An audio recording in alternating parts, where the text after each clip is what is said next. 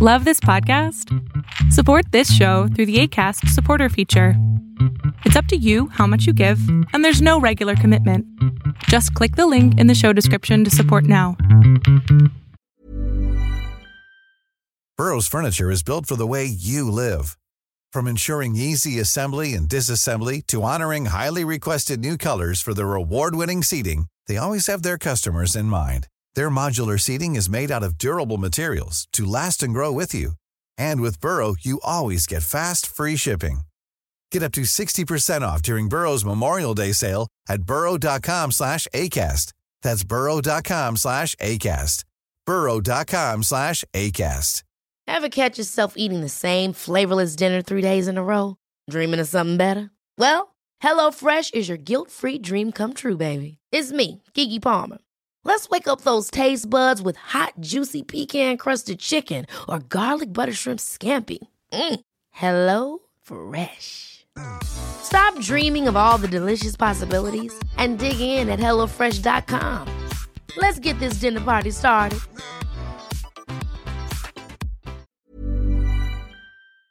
Okay, and here we are today. We're with Dwier Brown. Dwier is a film and television actor, of course.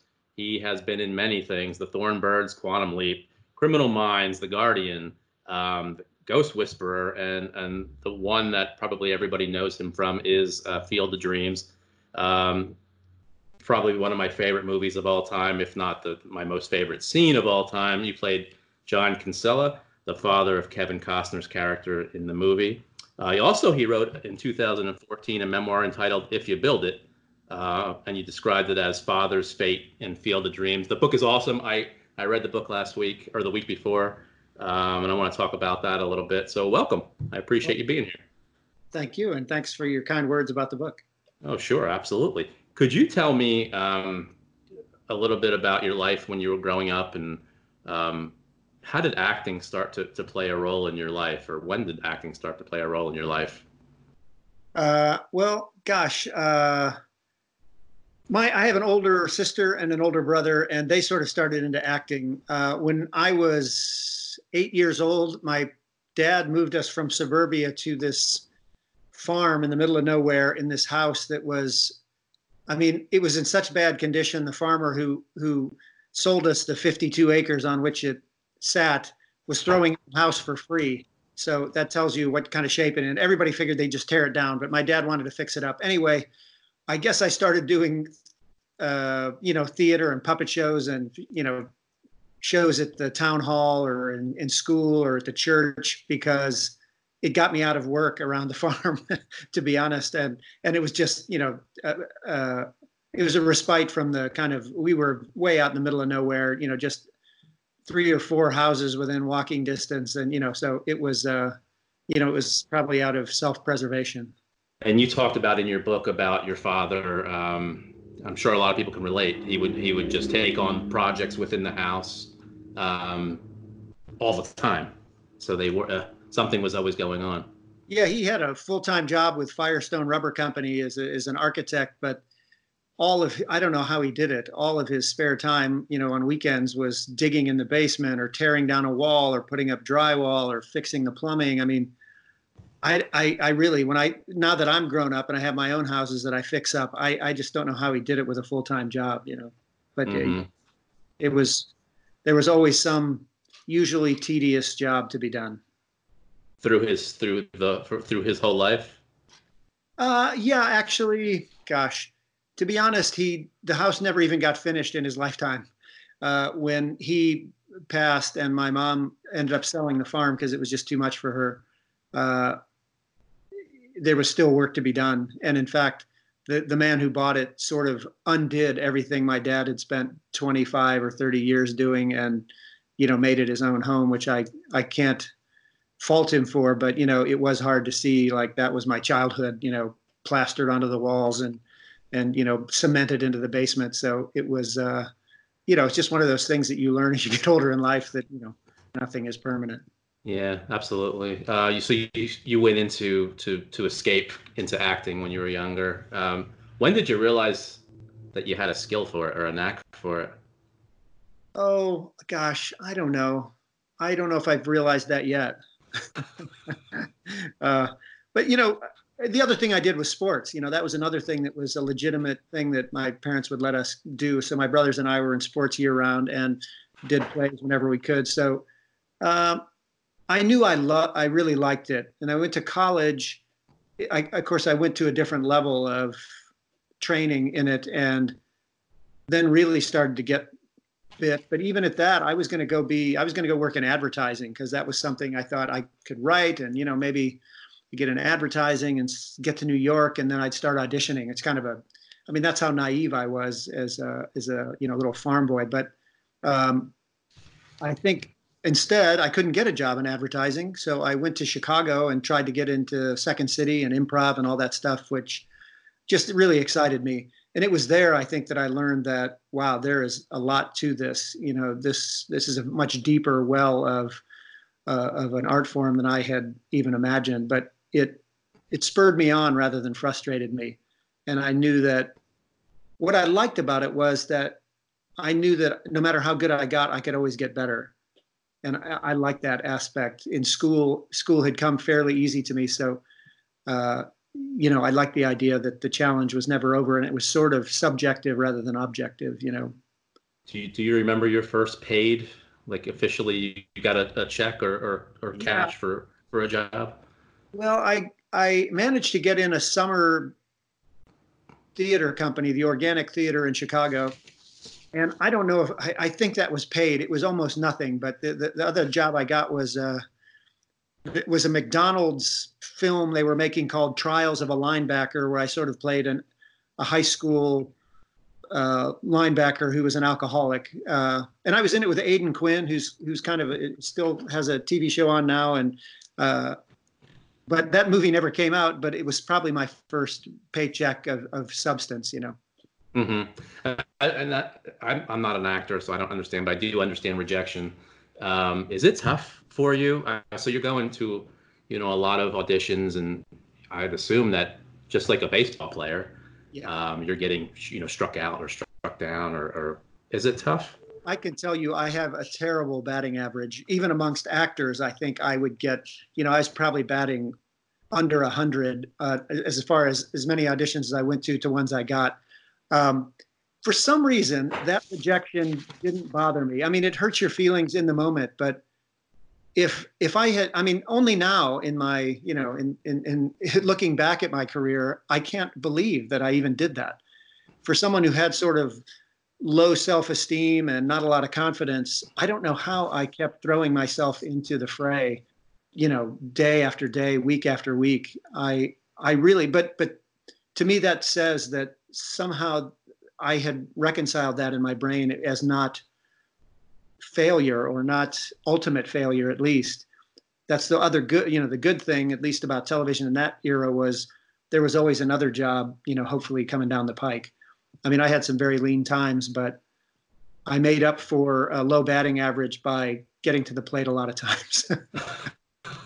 Did you ever think of quitting during those lean times? A few times. And I write about that a little in the book, that I realize you realize so much the older you get, because you watch your own patterns and you can see them in their entirety. So you have a better vantage point. But I think quitting was the one thing that I felt that I could do. I have control over that, So the times I quit, damn it, I give up, and then unfortunately the one time, or one of the times that I did that, I became a carpenter, because I had all these skills from helping my dad build this 150-year-old house. But I decided I ended up with getting a job as a set carpenter. So I'm working on sets where I'm, working my butt off and dragging these huge pieces of scenery around and wrestling around with all this stuff. And then after we'd work for a week or 10 days, then they'd call the actors in, and these guys would come in their bathrobes and sit there with their script and read. And, I can't do anymore. I have to go back to my, and I just it made me so frustrated. I thought, here, that's what I want to be doing. And to spend 10 days making it all nice for them so they can go in in their air conditioned dressing room and then come back for the show. I thought, okay, that's what I want to be doing. But if I can't get enough work, I just have to be a better actor. So I would just go back into training, the way you probably would as an athlete who's not quite getting out of AAA or whatever. You've got to double down, if you want to do it. And did seeing those people who maybe didn't appreciate what they had, actors at the time or actresses, did that help you as your success came in to appreciate the moments that you were in? Because you've been on some pretty decent shows that I'm sure everybody loves. If I just run down the list, could you appreciate the moment? Yeah, I think that's the effect it had on me was, okay, I had already worked on some shows, but then I quit. So I could remember like, oh God, that was nice to kind of be in the Thornbirds. Everybody's treating you like you're special. You're getting all this, treatment. But, that's a double-edged sword, as I'm sure it is for guys who are in AAA. There's people who are making it who you think, man, I am better than them. How are they in there? And there's a million reasons for that. The team has committed to them. They've got so much tied up in their contract. They can't bump them down to AAA. You've got to be so much better than them to keep them from looking like idiots for bringing this guy in or whatever it is. Or imagine the guy who's playing behind Derek Jeter at shortstop in the Yankees organization, or Cal Ripken, that they're screwed, they're behind a guy who's going to play every game for, 20 years or something. And I think sometimes that frustration is overwhelming, but at the same time, you can also go, that guy is not as good as I am. I can make it in this. Or, you have those little encounters where some actor or some player says, dude, you're good, man. You just got to get a chance. If you straighten out this thing in your swing, you can, so I was, I guess, in that boat. Almost everything about an acting career, or, maybe any career, is that anything can be a positive or a negative. It just depends on how you take it. And sometimes both, you get down and then you get, then you get tough, So all those things, there were many actors who just were so frustrating because they weren't doing any of the right things and they're succeeding. And here I'm trying to be perfect and do this and failing. It was, it's mind boggling because you can't figure out what it is that you're doing wrong, or it's just not your time, And sometimes it's not you, it's not your fault. You just said that. So, totally. Or it's completely arbitrary that you could do nothing about, but it doesn't mean it doesn't hurt your feelings and doesn't frustrate you and all that stuff too. Yeah. You talked in the book, it's a good story. Maybe you could tell it about being cut from the baseball team. I loved the story. Could you tell everybody about that? Yeah, it's unfortunately not much to it, but I played Little League and I had my ups and downs in Little League, but as a freshman, in order to play sports year round, I tried out for the baseball team as a freshman in high school and I got cut. Looking at the list, you running into the locker room and looking down, okay, not there, but the only thing I can say about that now is that it's my picture that's in the Baseball Hall of Fame. I didn't really do it through baseball. I sort of snuck in the back door, but I'm there, and I think it counts nonetheless, Absolutely. That's awesome. So how did you come about, did you audition for Field of Dreams?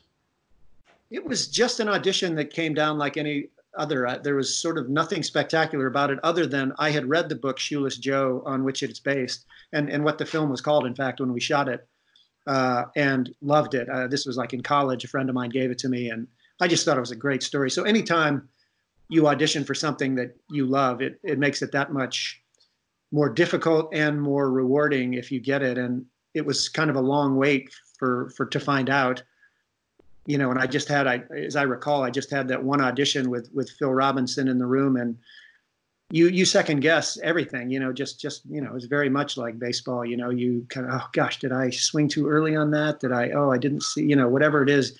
And unfortunately, you don't get a second chance at that role, sometimes. I mean, frequently you'll get, callbacks and all that stuff, but, yeah, so it was just an audition like any other, but all the more exciting because I'd read the book.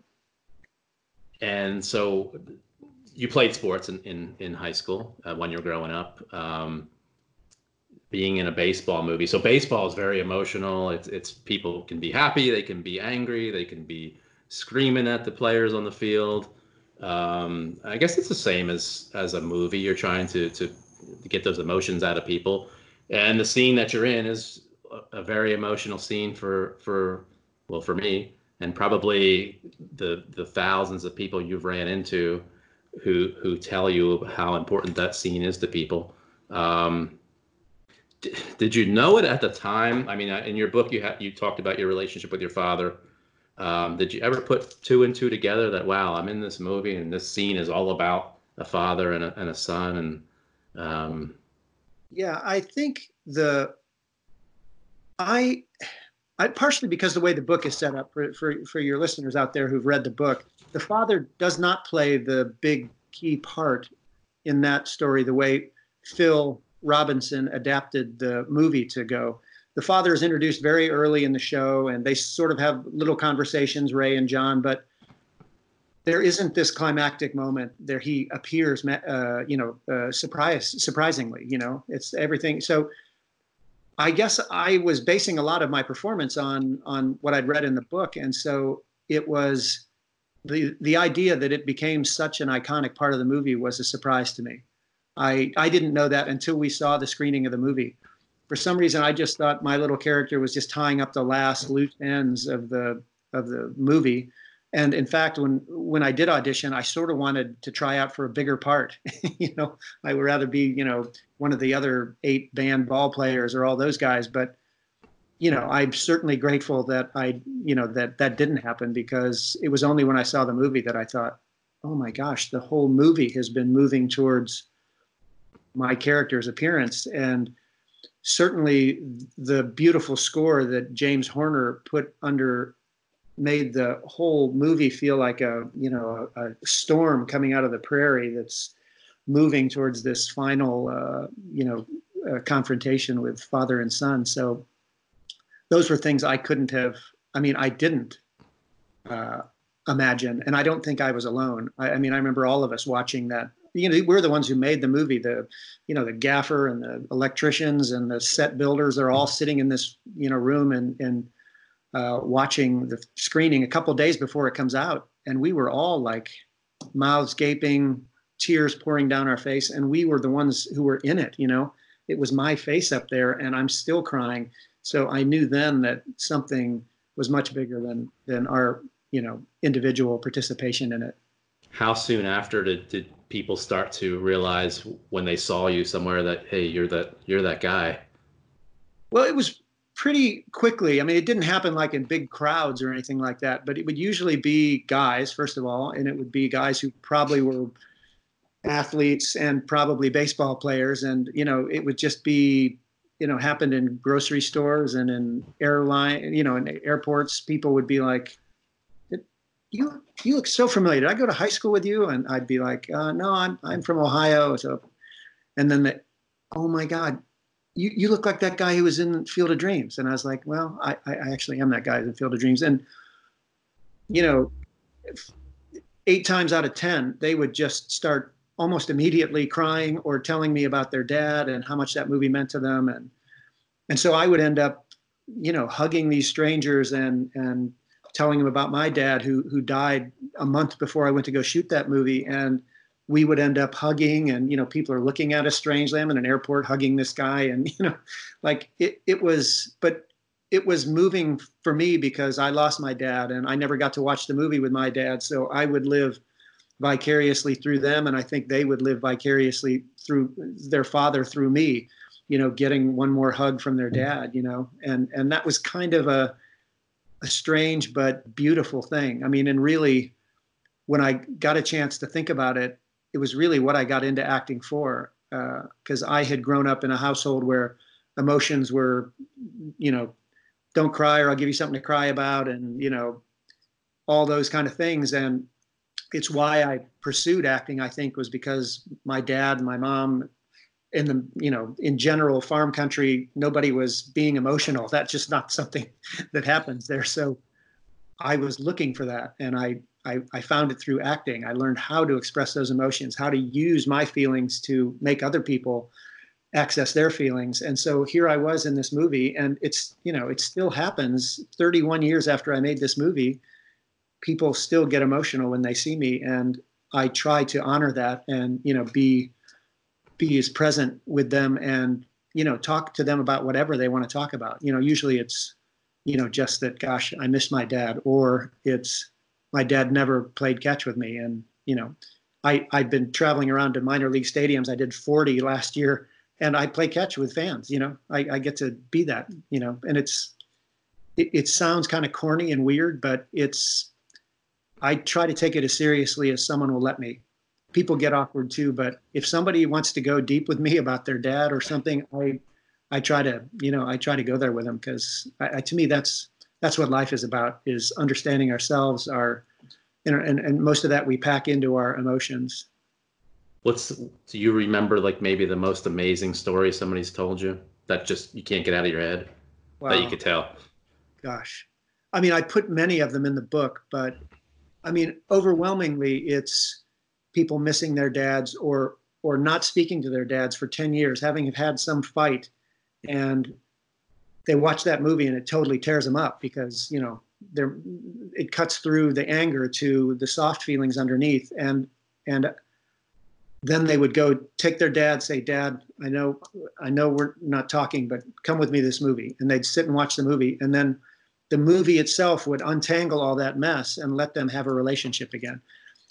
Now, that was common, but to me, almost the most profound, that a movie could have that effect, that you could change somebody's relationship just by having a story that's also fun to watch and funny and entertaining and all that stuff. I mean, there are people who told me they changed careers. There's a guy whose dad was missing in action during the Korean War, and the movie indirectly helped him create an organization that found these fathers. And it turned out there were dozens of others who the government had been told were missing, when in fact they had real information that their planes had been shot down, but they, for public relation reasons, didn't want to, and I mean, that's sad. The father's still gone, but for this guy, it's making me amazed. This guy who talked to me, he got to get his dad's remains, or not even his remains, but he got to have his dad buried in Arlington Cemetery. Wow. That meant the world to him. The guy's been gone for, 40 years, or I think it was closer to 50 years when the whole thing went down.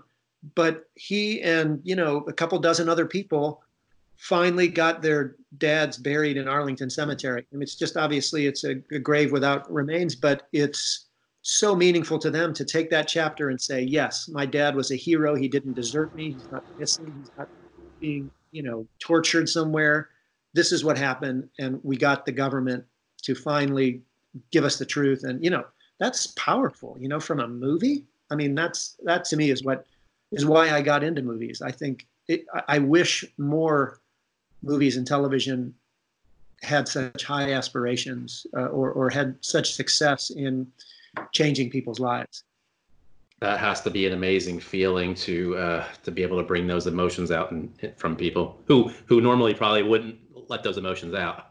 Yeah, I swear people sometimes tell me things, quietly, whispering to me things that they maybe never told anybody. And I'm just this stranger. I'm this actor, it's mind-boggling to me. That's why I take it seriously, even though it's kind of just weird, I'm a stranger. But I think when your dad isn't there anymore, or was never there for you, seeing someone who is, the dad, they allow themselves, their heart has already been opened by the movie to allow me to come in and, give them that hug, or tell them, you know what, I think your dad would be proud of you.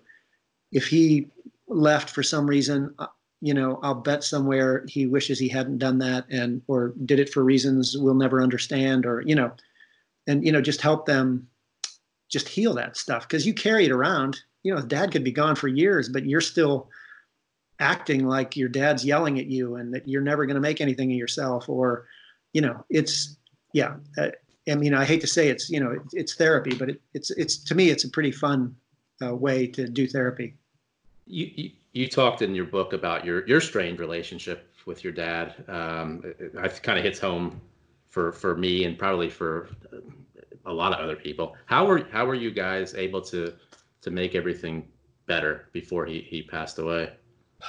Well, I wrote several chapters in the book about it. It was kind of a weird thing. I try to make it as brief as I can, but my dad was going to close up the summer cottage that we went to as a kid, and my mom couldn't go with him. And he's like 65 at the time, and I happened to be home, which was unusual.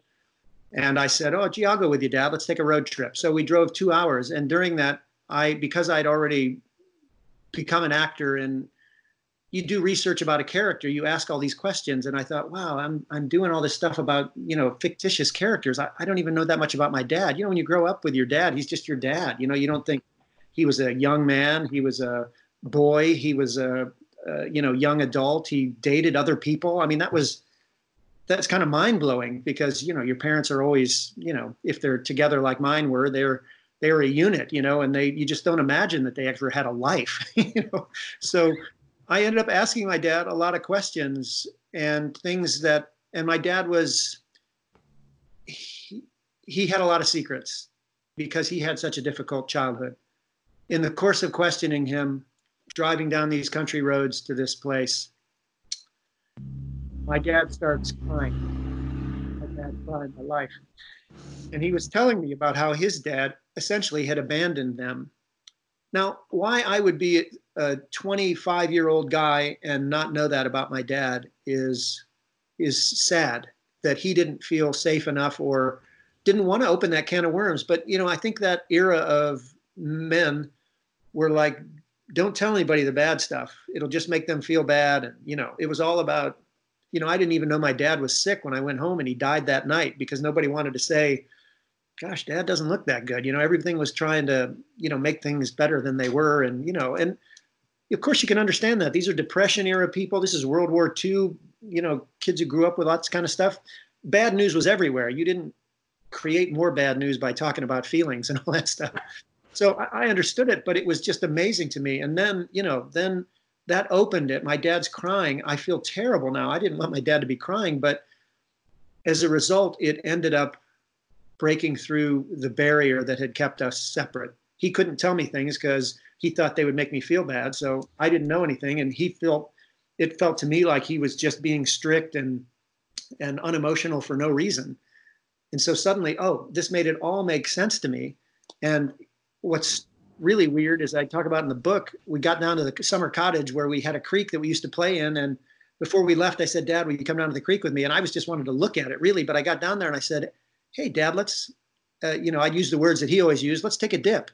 And he said, well, I don't have a bathing suit. And I said, neither do I, Dad. Let's go skinny dip. We're out in the middle of nowhere in, East Central Ohio. And, there's not a soul for, half a mile, So anyway, I can't believe I'm even saying this now. I went skinny dipping with my dad. And after the figurative unveiling and stripping down of our problems of our relationship, to then physically be stripped down and swimming in the swimming hole that we had grown up swimming in when I was a kid and he was a young man, was just kind of beautiful beyond, and at the time I didn't even think about it. It was only when I was writing the book I thought, oh my God, that's like, you couldn't write a better story than that almost, that, and it was,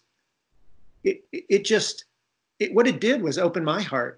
I thought, oh my God, my dad didn't do this to be mean to me or strict with me.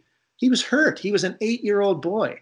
He's been carrying that around with him for the rest of for the rest of our lives together. And it just gave me so much more compassion and sympathy for him that it was, almost instant. My dad didn't change. He was still, who he was, but I changed. And that's what's important. As Mark Twain says, when I was 20, my dad was an idiot. By the time I was 40, I just, where did all this knowledge come from? Because, you're the one that you can't see the wisdom until you're of a certain age and you're like, so anyway, that was. And then they were right.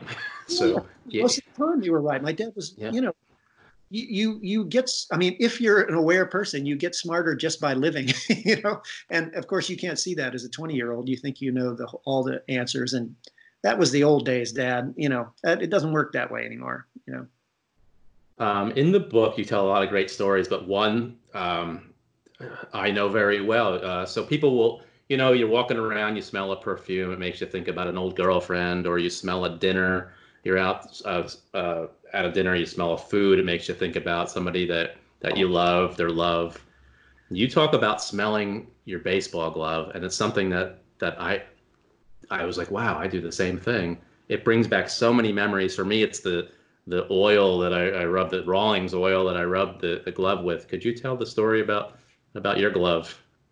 Well, I just happened to bring it here. Oh, awesome. This is my dad's baseball glove that I'm guessing his dad gave him when he was young. This is from the 30s. Johnny Moore's name on there. You can look him up. I did. And, because of my relationship with my dad, because the movie is so much about fathers and sons, and because my father died before I could watch it with him, on all my events that I go around to fields and play catch with people, I bring this, and this is the mitt he taught me to play catch with, and I have a great time showing young kids, the kids who are started in Little League with those big webs, and I say, hey man, try this on, and they're like, oh my gosh, how did they catch with these things, and all that stuff. It's very rewarding to side, and I sort of feel like, because this is my dad's mitt, anybody who puts their hand in it is shaking hands with my dad, and this is 31 years after he died. So I don't know, it warms my heart, and even though I should probably be taking better care of this mitt, my dad would be mad at me.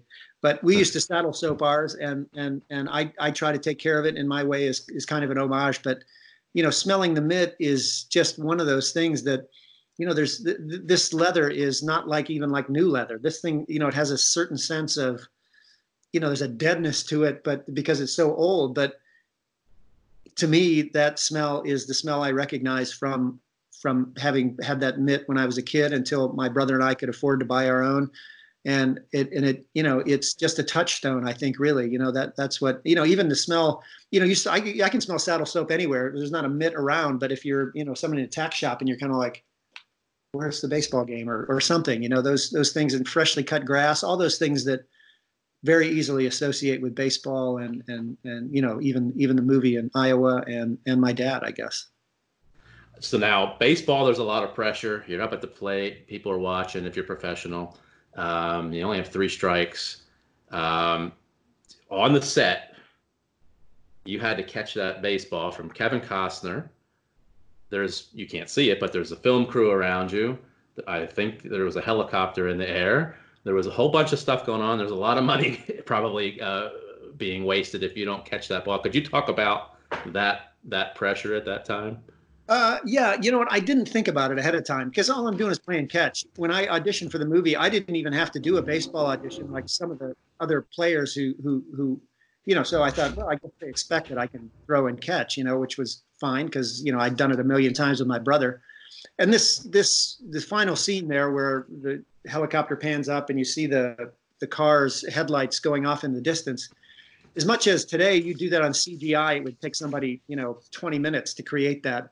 Back then, they didn't have that. That was 3,000 local Iowa farmers sitting in 1,500 cars on the 3 miles between where the field is and the town of Dyersville. They blacked out 5 other baseball games that are going on because Dyersville's big in baseball. They made the trains stop so that there wouldn't be, they're trying to make it look dark and this field have the focus. So they had to black out the city itself.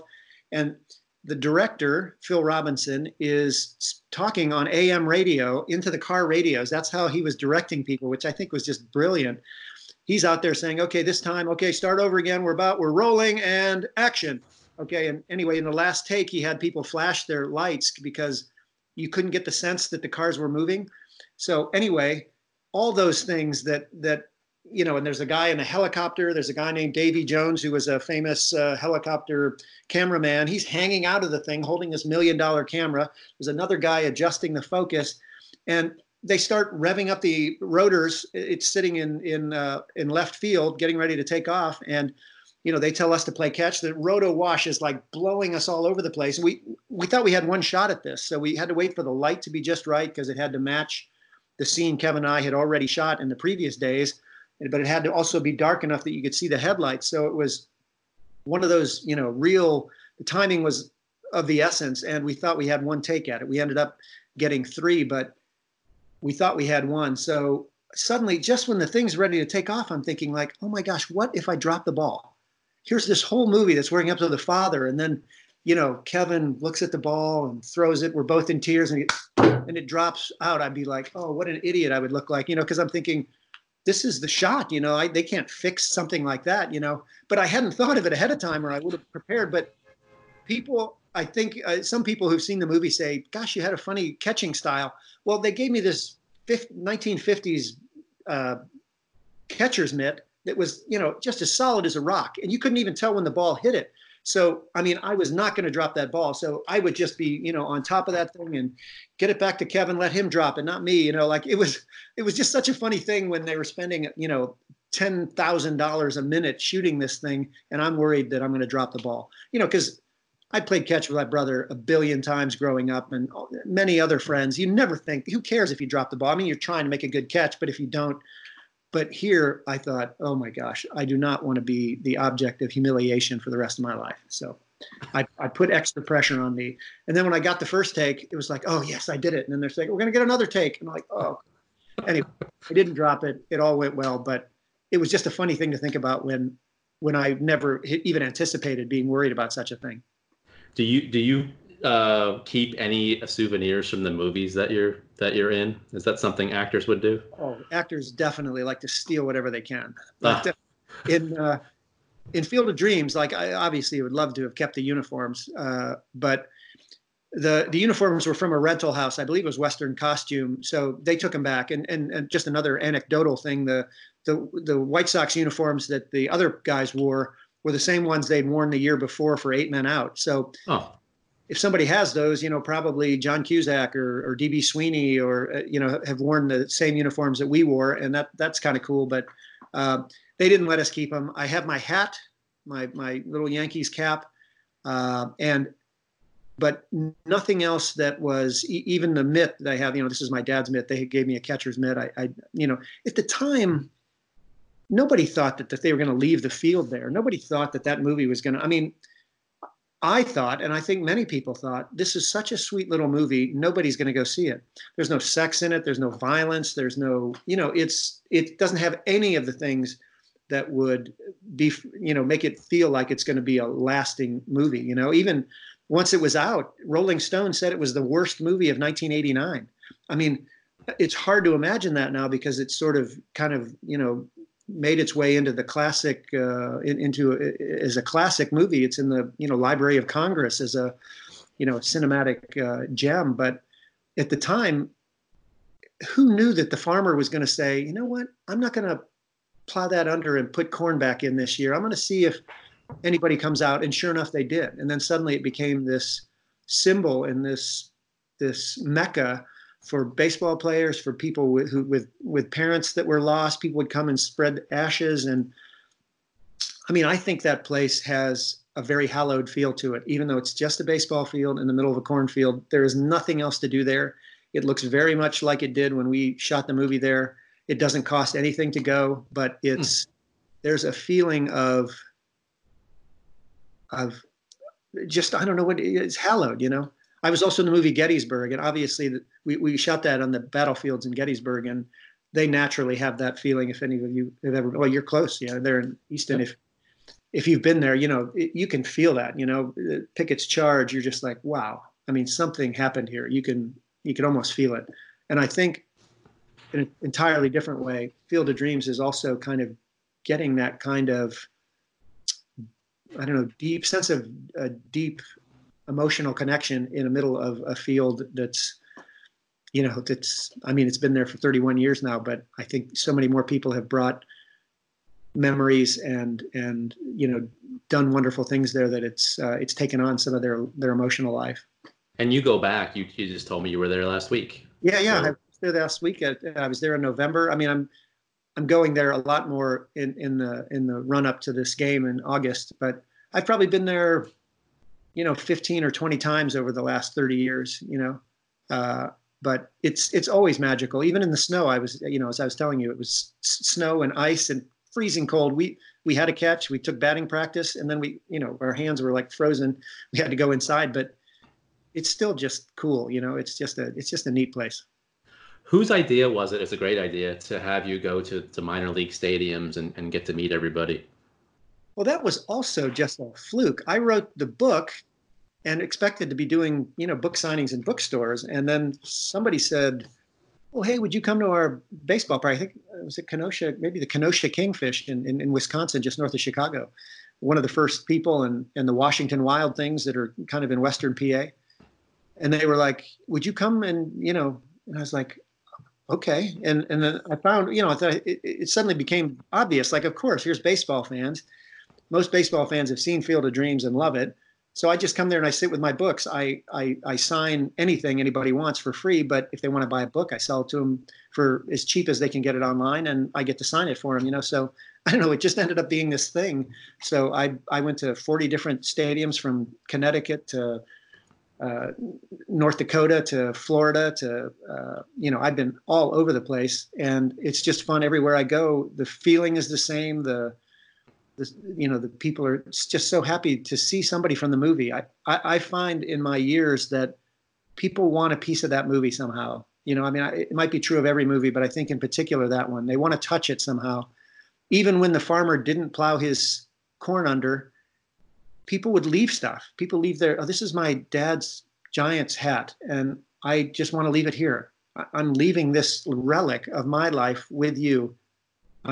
People would put $20 bills, $100 bills under rocks in the driveway. There wasn't even a place to take money. And they're like, they want to feel like they have a piece of that experience, that movie, that whatever. So, it was just one of those things that I think by traveling around and people are like, what are the odds I'm going to see an actor from that movie here in, Milwaukee, Wisconsin, or the Iron Pigs. We were Lehigh Valley last year. Going again this year. Yeah, that's what I just wanted to confirm. So you are coming here this year. When do you know that date yet? What is that? I just brought out here. Is it the August 28th? I think. My tiny little calendar here. Look at this stupid thing. I just don't want to give somebody the wrong date, but yeah, Iron Pigs on the 28th of August. Awesome. Yeah. And the next day I'm doing a event up closer to Scranton at a winery. So for those people who don't like baseball, come up and meet me at the Farm to Table Fabulous in up east of Scranton. Great. I'll get all that info. I'll put all these links on there because I'll come see you too at the Iron Pigs. Iron Pigs is a great place to be. Great for families. Oh, loved the game last year. Looking forward to it this year. I'll get my schedule. I don't have it completely up on my Facebook page and website, but I'll try to do that for fans out there who are, wherever you are. I'm going to be in Omaha and Syracuse and a bunch of places this year. Awesome. I have a couple other questions that I'm just curious about. Sure. You mentioned CGI. Has that hurt the actor? Have you felt it? Yeah, I'm not a big. I don't go see movies because there's going to be great special effects in them.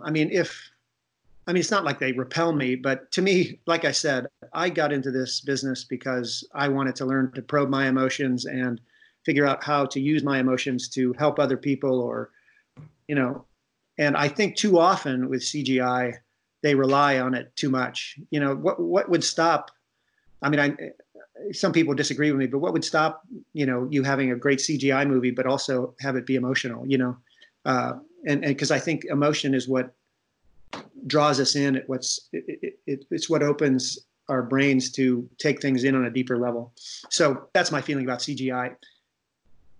Does it, like I said, it can, like anything else, it can be a distraction, or it can be depended on too heavily, but it's probably a lot more movies are being made because you can make a movie about anything. It'd be hard to shoot a movie about Mars without CGI.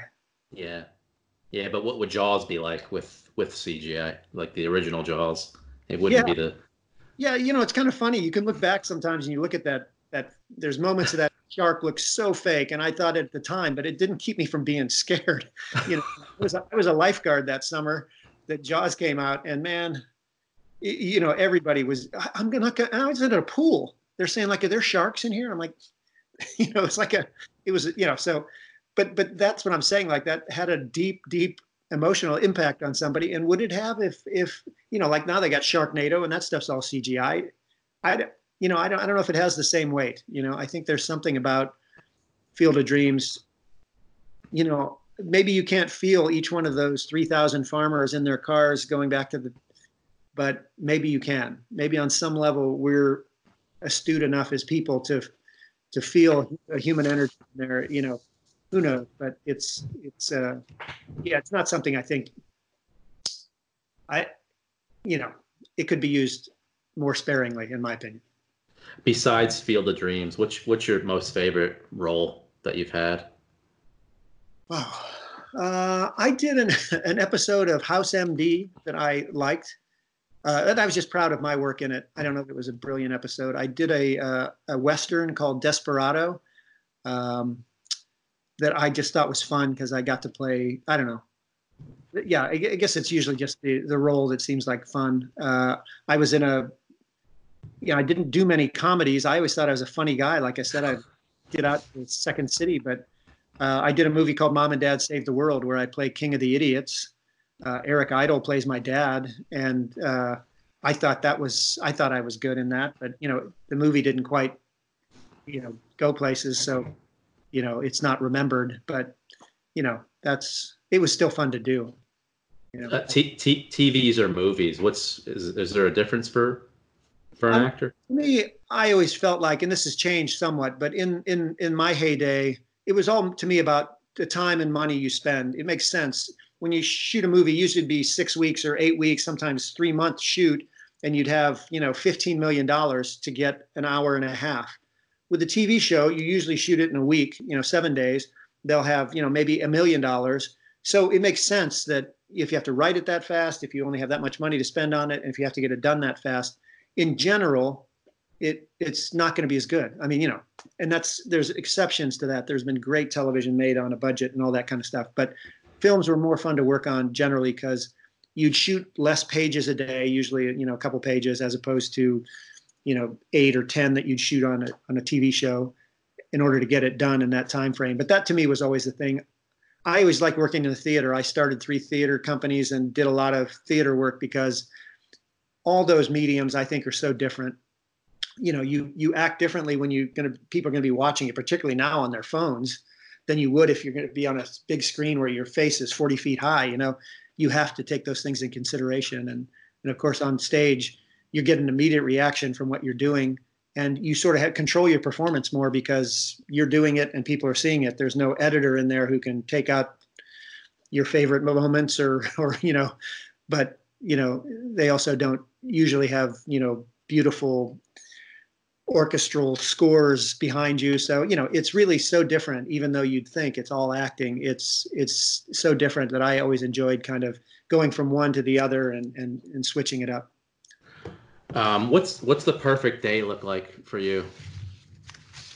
Well, I have a great life. And so I wake up, 7-ish. I sit with my wife. We have tea. We probably talk for 3 or 4 hours just in the morning, drinking tea, petting the dog, watching the birds and the neighbors, gosh, my brother-in-law owns a restaurant. So, if we go over there I'm kind of a homebody when I'm not running around the country doing this stuff. I like building things. So that's kind of fun, but I'm a pretty good relaxer. I can get a lot out of just sitting. I built a deck behind my house that I sit on a porch swing and, just watch, yesterday we sat out there for several hours watching hawks and vultures and crows and woodpeckers. And I don't know, I hate to be boring, but I suppose that's what I would do with my time, and still do as much as possible. That sounds great. So yeah. What do you have in store for this year? Where can we find you? Gosh. Other than the baseball stadiums a lot of different places. I'm going to induction weekend. Oh, nice. Talking about having me at the All-Star weekend here at Dodger Stadium, and I'm going to be so I'm going to be in Cooperstown. I'm going to be at the field and running up to the game in August, and then I've got the other dates around. I'm doing a screening of the movie in Omaha, Nebraska that I'll be available to do a Q&A afterwards, which is kind of one of my favorite venues because when people have watched the movie fresh, their questions are usually pretty fresh. And not only having been there for the shoot of the movie, but having researched the book, I know a lot about it that I could talk about for hours and hours. As you can see, I'm still going. But I just went to Italy. Who knew there was baseball players in Italy? But they was invited over there to do their convention just in January, and that was just incredible to be there. And hopefully there'll be more of those. I'd love to go to Japan or any of those places to just celebrate baseball and just enjoy traveling. So yeah, I'll try to get my schedule up so anybody can check and just look on I'm Dwier Brown everywhere on my social media and the books If You Build It. And so it's a great book. I love to read, and it was a easy read. I don't know if that means anything to anybody. I read it in one night. Yeah, well, I tried to write a book that I would like to read. I like short chapters because you can plow through them and it feels like you're getting somewhere. And I tried to make it so that you'd want to read that next chapter, which is also short. And so I've heard that from a lot of people, and I didn't know if it was going to be a good book, but I've got a lot of I've got almost a 5-star reviews on Amazon, and I don't know, it's just great because it was just something I wanted to do. I didn't know if it would be successful, and I think I did pretty good for my first effort. Cool. Well, Dwier, I really appreciate it. This meant a lot to me. I'm grateful, and I'll see you at the Iron Pigs in August. Yeah. Well, I hope so. And thank you, Ryan, and I appreciate you inviting me on. Sure. Thank you so much. Yeah.